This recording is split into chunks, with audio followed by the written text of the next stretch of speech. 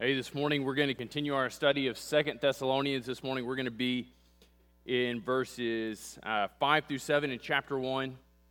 But we're going to start by reading 5 through 10 because that really kind of creates this section that we're going to take in 2 weeks and evaluate over the course of 2 weeks.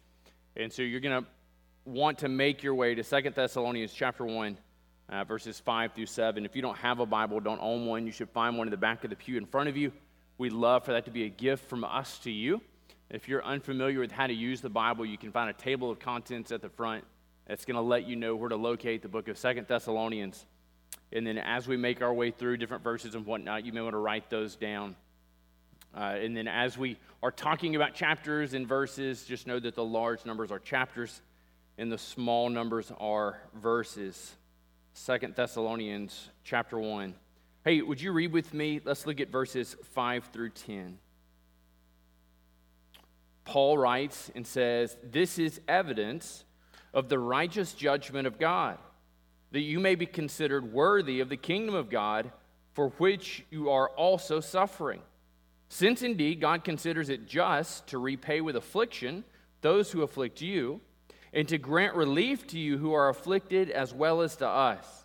When the Lord Jesus is revealed from heaven with his mighty angels in flaming fire, inflicting vengeance on those who do not know God and on those who do not obey the gospel of our Lord Jesus. They will suffer the punishment of eternal destruction away from the presence of the Lord and from the glory of his might, when he comes on that day to be glorified in his saints and to be marveled at among all those who have believed, because our testimony to you was believed." Would you pray with me? God, over these next couple of weeks, we're going to look at Paul's words that are to those of us who have put our faith and confidence and trust in Jesus. They are a safe haven for our hope. They are a call to patiently endure suffering.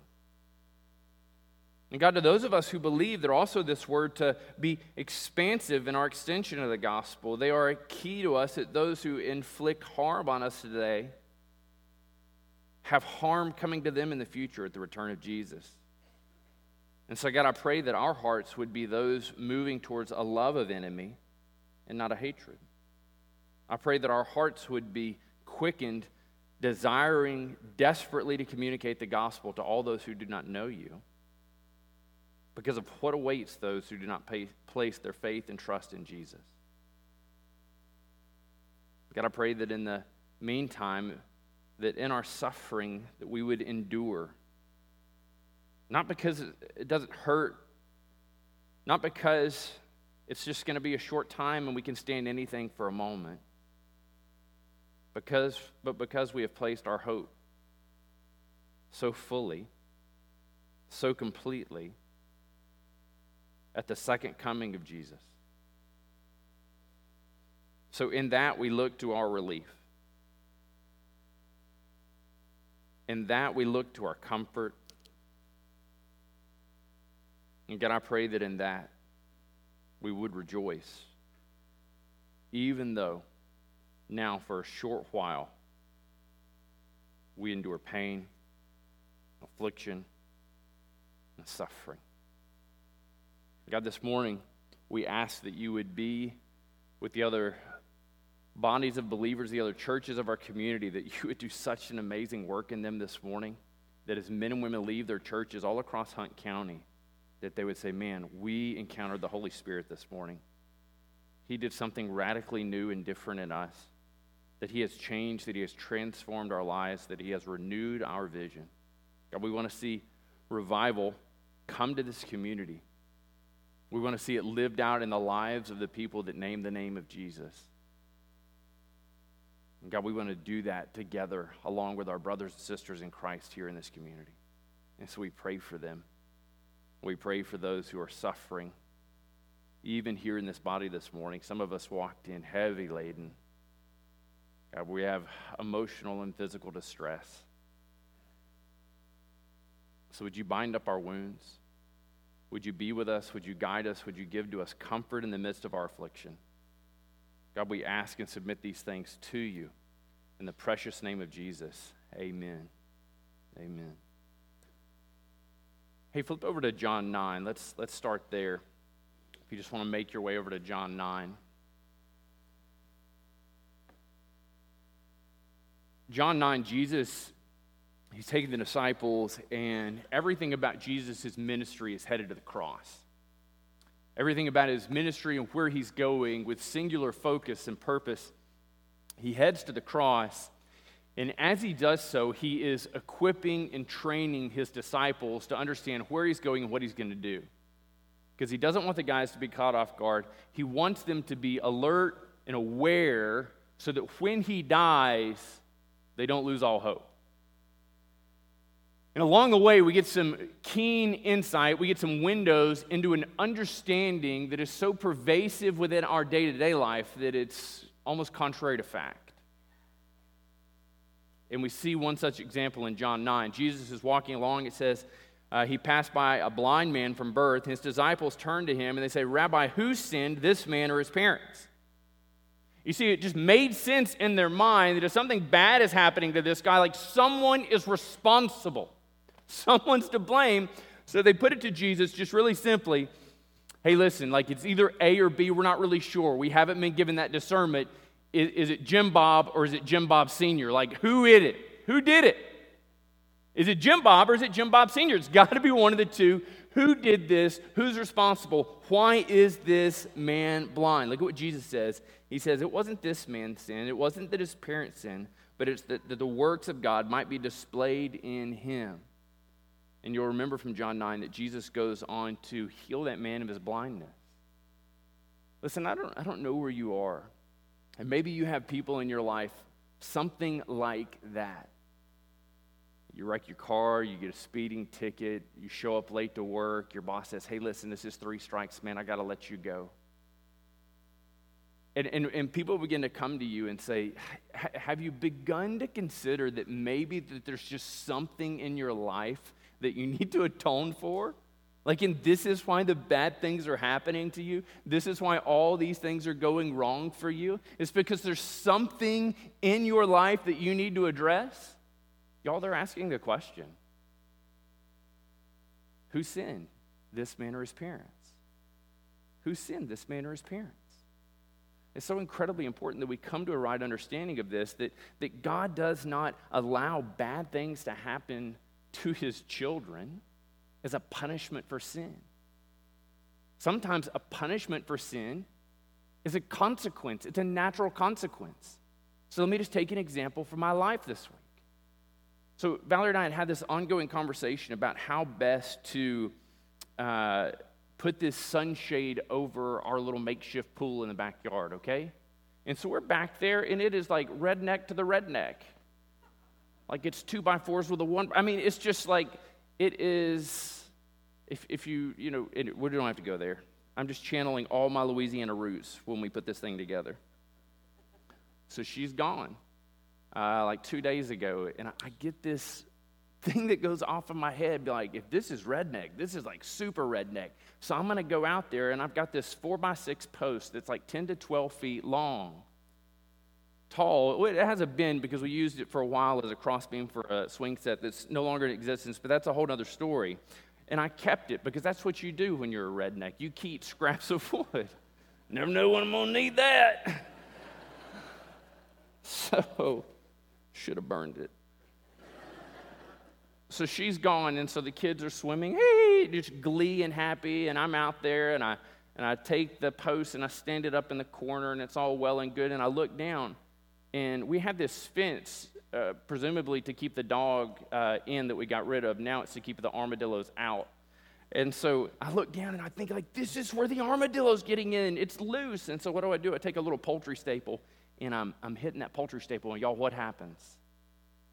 Timber. No one yelled timber. Like, that's what, yeah. And so this thing starts falling at the slowest pace alive, but I don't see it till it's right about here, and there's nothing I can do. So I scream like a little girl, ee! It bounces, and then it lands on my foot. My foot is like this big around now. Who sinned, this man or his parents?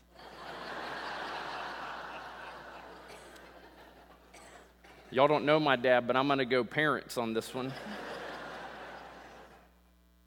And so I'm suffering in the middle of this, and my foot is just swollen up like this, and Hey Dudes are about the loosest fitting shoe I could fit my foot in this morning, but it's so incredibly appropriate because look at what Paul says. He says, this is the evidence of the righteous judgment of God. And we ask the question, what is the evidence? And we get this unbelievable answer. The evidence of the righteous judgment of God is that their lives were miserable, that they were suffering. Look at back in verse 4. He says the evidence of the righteous judgment of God are the persecutions and afflictions that you are enduring. How do we like that? How do we hear that? How do we receive that? And I'm telling you, in the middle of these things, we don't enjoy this. Like, this is a hard sell for Christianity. Hey, friend, would you like to be a Christian? Let me sign you up for afflictions and persecutions. And you're like, what else you got? All of a sudden, I find myself interested in Amway. Like, what else is available for me? But it's the evidence of God. Flip over to 1 Peter 4.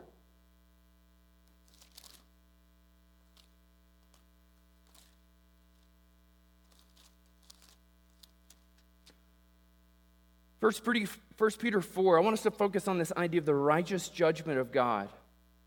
So in 12 through 19, just listen to this and focus on it. You may need to read it again later.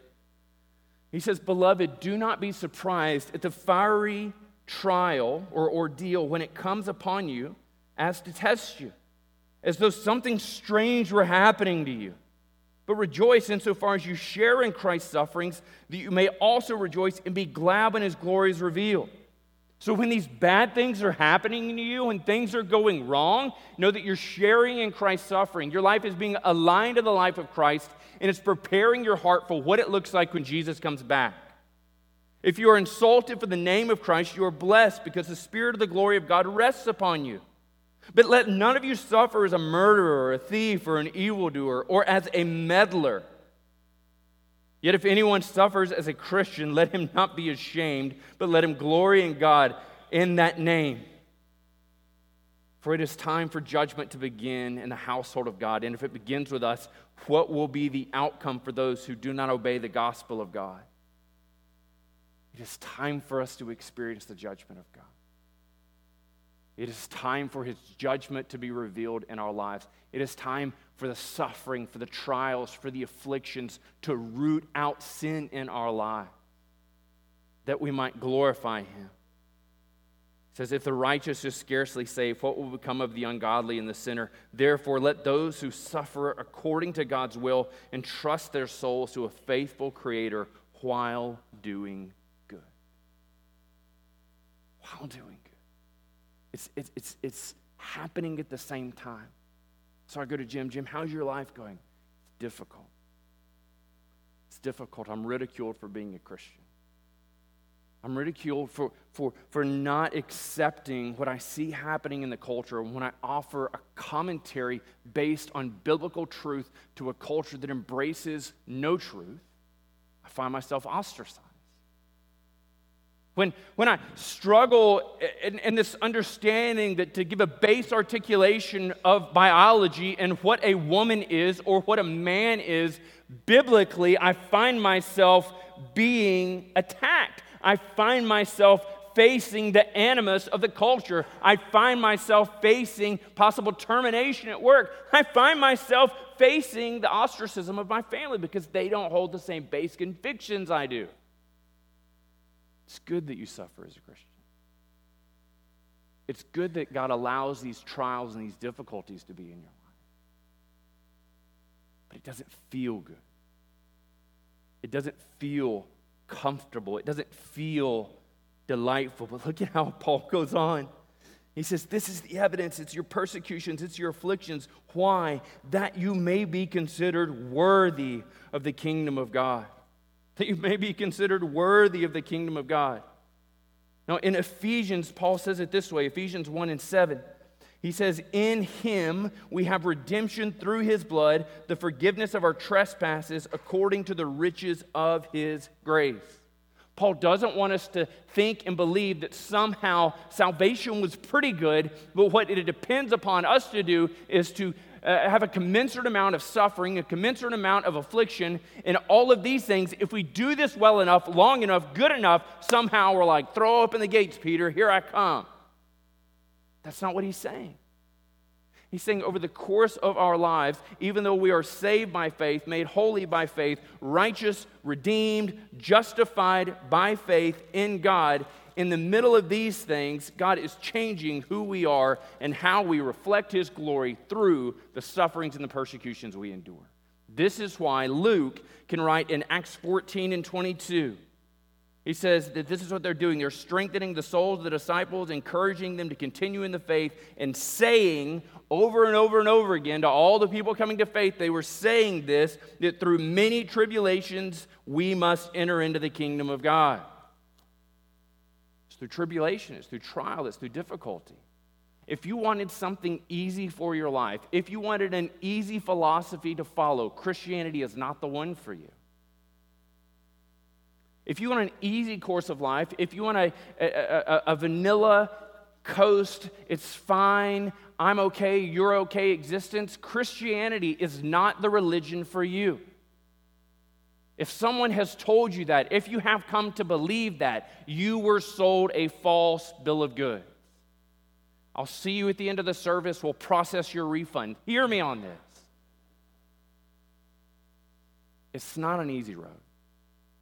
It's not a road without incident. It's not a road without difficulty. It is a road lined with suffering. It is a road lined with affliction. Paul says it's a necessary road, that we may be considered worthy that by many trials and tribulations we might enter into the kingdom of God. What do the trials look like for you today? What tribulations are you enduring? What relational conflict are you enduring because of the name of Jesus? What professional tension has entered into your workplace because of the name of Jesus?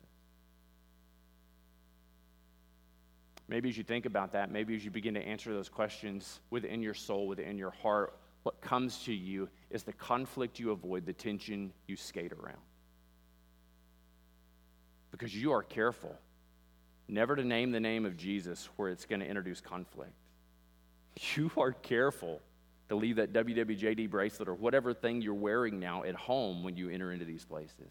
You are careful now to only talk about news and only talk about reports that resonate with the people around you in your spheres of influence, because you don't want to be ostracized, nor do you want to suffer. What does it look like for you?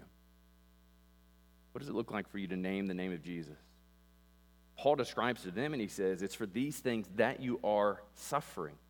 See, Paul describes their current reality. These guys, they're not thinking about suffering in this kind of esoteric, it's just kind of out there, it's just kind of remote. They've heard about suffering. They heard about missionaries in the 50s. They heard about these people that, a long time ago they suffered. They know something of suffering because they've read it in a book, seen it in a post, heard some preacher say something about it, but suffering is not close to them. It is not personally identified with them. They live and breathe suffering. This is why Paul's able to speak of it in the present tense and say, for which you are currently suffering. But listen to what Paul said about suffering in Romans 8 and 18. He said, all right, consider the sufferings of this present time not worth comparing with the glory that is to be revealed to us. You see, God is moving us in this encounter of suffering that is changing the contours of our heart. He's changing the contours of our heart such that when we endure suffering and difficulty, our immediate response isn't, I got to change something. I got to get out of this. I got to make this better. I can't stay in this. He is changing it to be the heart that when we endure suffering, our heart begins to beat closer to the heartbeat of God. Because he's changing who we are, he's changing what we value, and by changing what we value, but by more closely aligning our hearts with his, he's helping us to be better reflectors of his glory. He says, it's this suffering that you're presently going through. And so they're thinking to themselves, the suffering we're currently going through. it's being sent to jail. The suffering I'm currently going through, it's being whipped. The suffering I'm currently going through, it's having my family broken up. The suffering I'm currently going through. It's not being able to buy food in the marketplace. They knew what this suffering was. They were people marked with Jesus. So what does our present suffering, what does God say to our present suffering? How does he give us encouragement? How does he give us some type of solace in the middle of these things? How does he direct us? Verse 6. He says, you're currently suffering in this way. Why? Since indeed God considers it just, it's right, it's true to repay with affliction those who afflict you. Now, you may hear this and come into this understanding and say, okay, Matt, I'm really confused on how this operates and how this works. I thought I'm supposed to love my neighbors myself. I thought I'm supposed to do these things. But what we come to this understanding of is that Deuteronomy 32 and 35, what does God say? He says, vengeance is mine, declares the Lord. Flip over to Isaiah 66. Isaiah 66 in verse 6. It says, the sound of an uproar from the city, a sound from the temple, the sound of the Lord, rendering recompense to his enemies. The affliction you face today will not go unaddressed. The affliction you face today as a result of what it is to be a Christian will not go unaddressed. It will not go unsettled. God is going to reconcile accounts. And so the hurt you feel, the pain you endure, or maybe you look at it this way and you think the pain I avoid, I just can't allow this to happen because it just really hurts me. I just really struggle with this understanding that bad people are going to get away with things. Friends, that is the way of the world. That in this life, bad people get away with things and good people suffer. If you live long enough, that's your experience. Some of us suffer things because we've done bad things. Some of us suffer things because we're doing good and righteous things, and God is allowing and using that suffering to mold and shape our hearts to be closer to his. Vengeance is mine, says the Lord. God will recompense his enemy. How does it feel to you? The creator God of the universe, he looks out and he sees Doug. He looks out and he sees Cole. He looks out and he sees Carrie. He looks out and he sees Joel. And he sees the difficulties you're going through. And he sees all the people who afflict you and all the things they say about you. And this is a scary thing. He sees all the mean things they think about you. And he will afflict them with the afflictions they pour out on you today. Now, there's a way to see this in a way that God does not delight in seeing our hearts turn and say, oh, I can't wait. Look, I'm so excited. Afflict me more because it's coming to you. Like we are this child running and saying, Mom, look what he did. And what you want your mom to do in that moment isn't to say, now, Billy.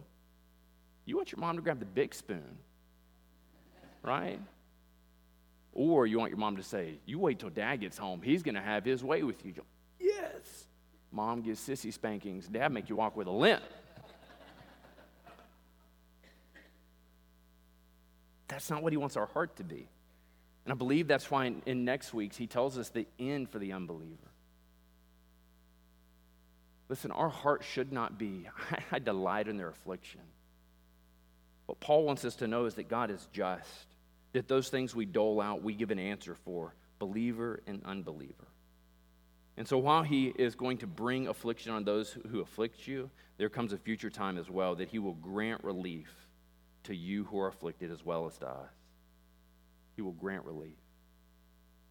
Flip over to Psalm 13. Psalm 13.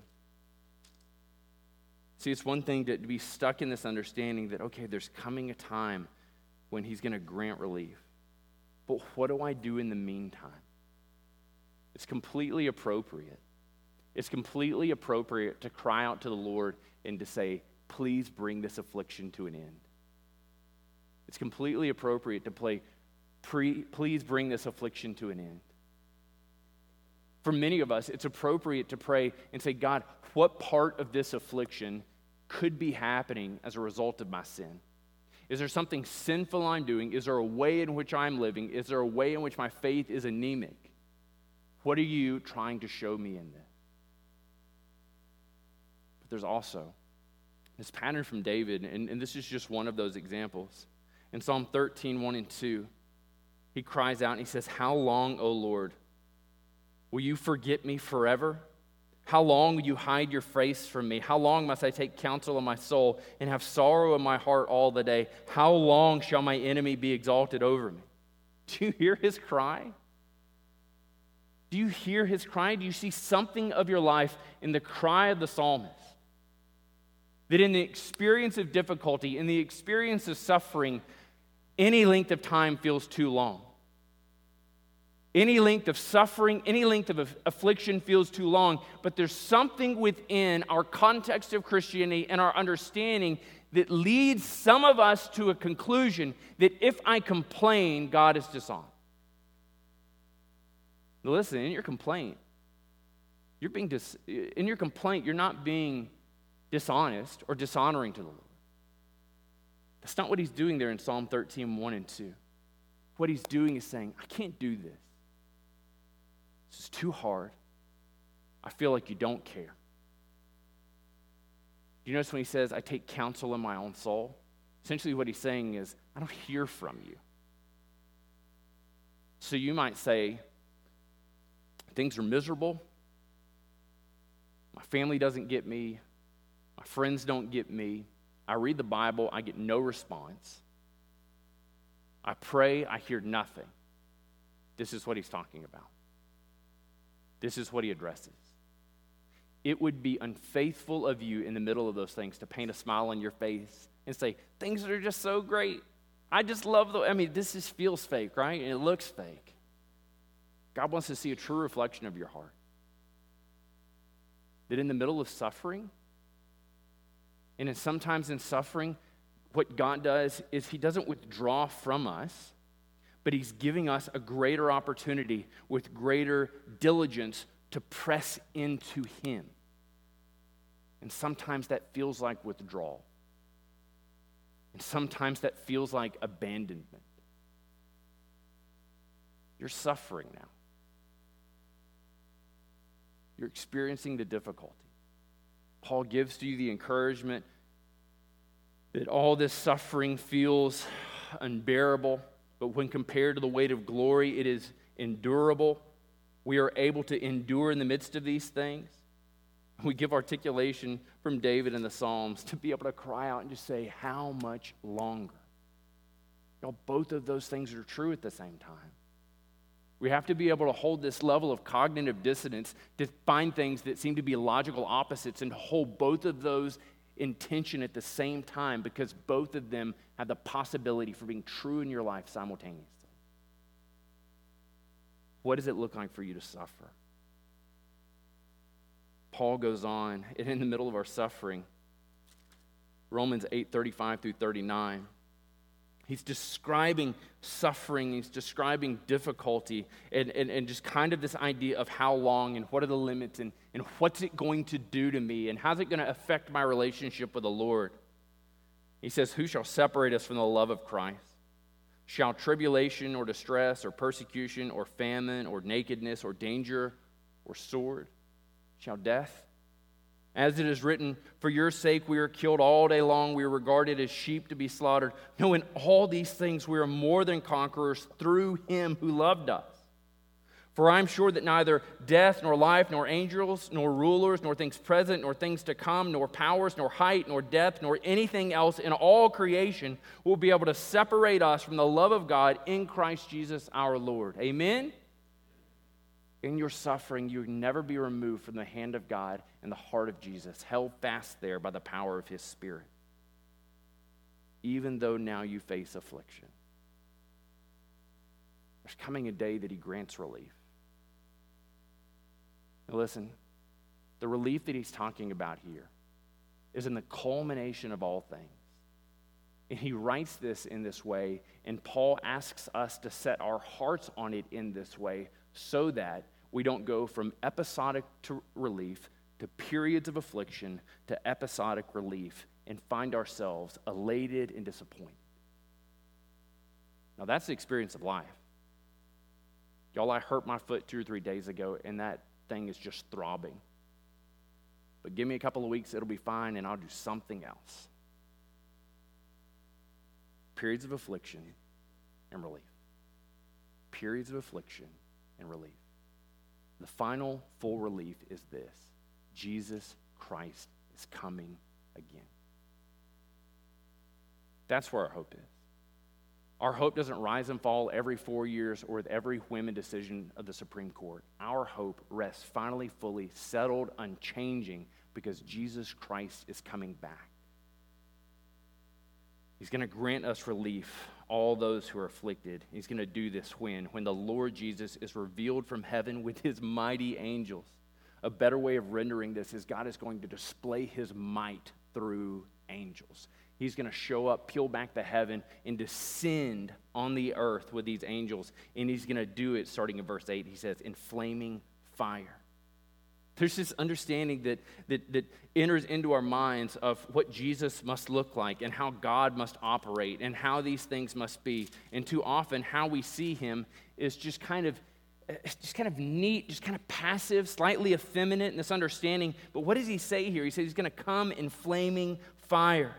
Psalm 97:3 says, fire goes before him and burns up all his adversaries all around. When we find ourselves back in Isaiah 66, but this time in verse 15, he says, for behold, the Lord will come in fire, and his chariots like the whirlwind, to render his anger and fury and his rebuke with flames of fire. We await a fiery king to set things right, to bring his justice on the earth, to bring an end to all affliction, and to set all things aright. We wait the man Jesus. I want to end with this picture that John gives us in Revelation 1. Starting in verse 12, he says, then I turned to see the voice that was speaking to me, and on turning I saw 7 golden lampstands, and in the midst of the lampstands one like a son of man, clothed with a long robe with a golden sash around his chest, with hairs of his head were white like wool, like snow. His eyes were like a flame of fire. He's coming in judgment. He's coming in vengeance. His message to the church is, wait for my relief. Wait for my deliverance. All suffering is difficult. But can I tell you today that your suffering is not purposeless? That God has real purpose for you in your suffering. That God has real purpose for you in the fractures in your marriage. That God has real purpose for you in your struggles with addiction. That God has real purpose for you in your pain. That God has real purpose for you in your sickness. Your suffering is not purposeless. In your suffering, know this, that Jesus has not abandoned you, because this Jesus knows what it is to suffer. He embraced suffering. He took on the cross. He took on rejection of his creation. He endured suffering and shame that he might bring you to God. He knows something of your suffering. And in knowing something of your suffering, of your heartache, of your pain, of your struggles with depression, in knowing something of these things, he invites you to come to him. Will you come to Jesus, who looks at your suffering, who cries over your suffering, whose heart breaks over your discomfort, your afflictions? Will you come and be made whole in this Jesus? Lastly, we see that we are to entrust ourselves to God and to hope for the return of his Son.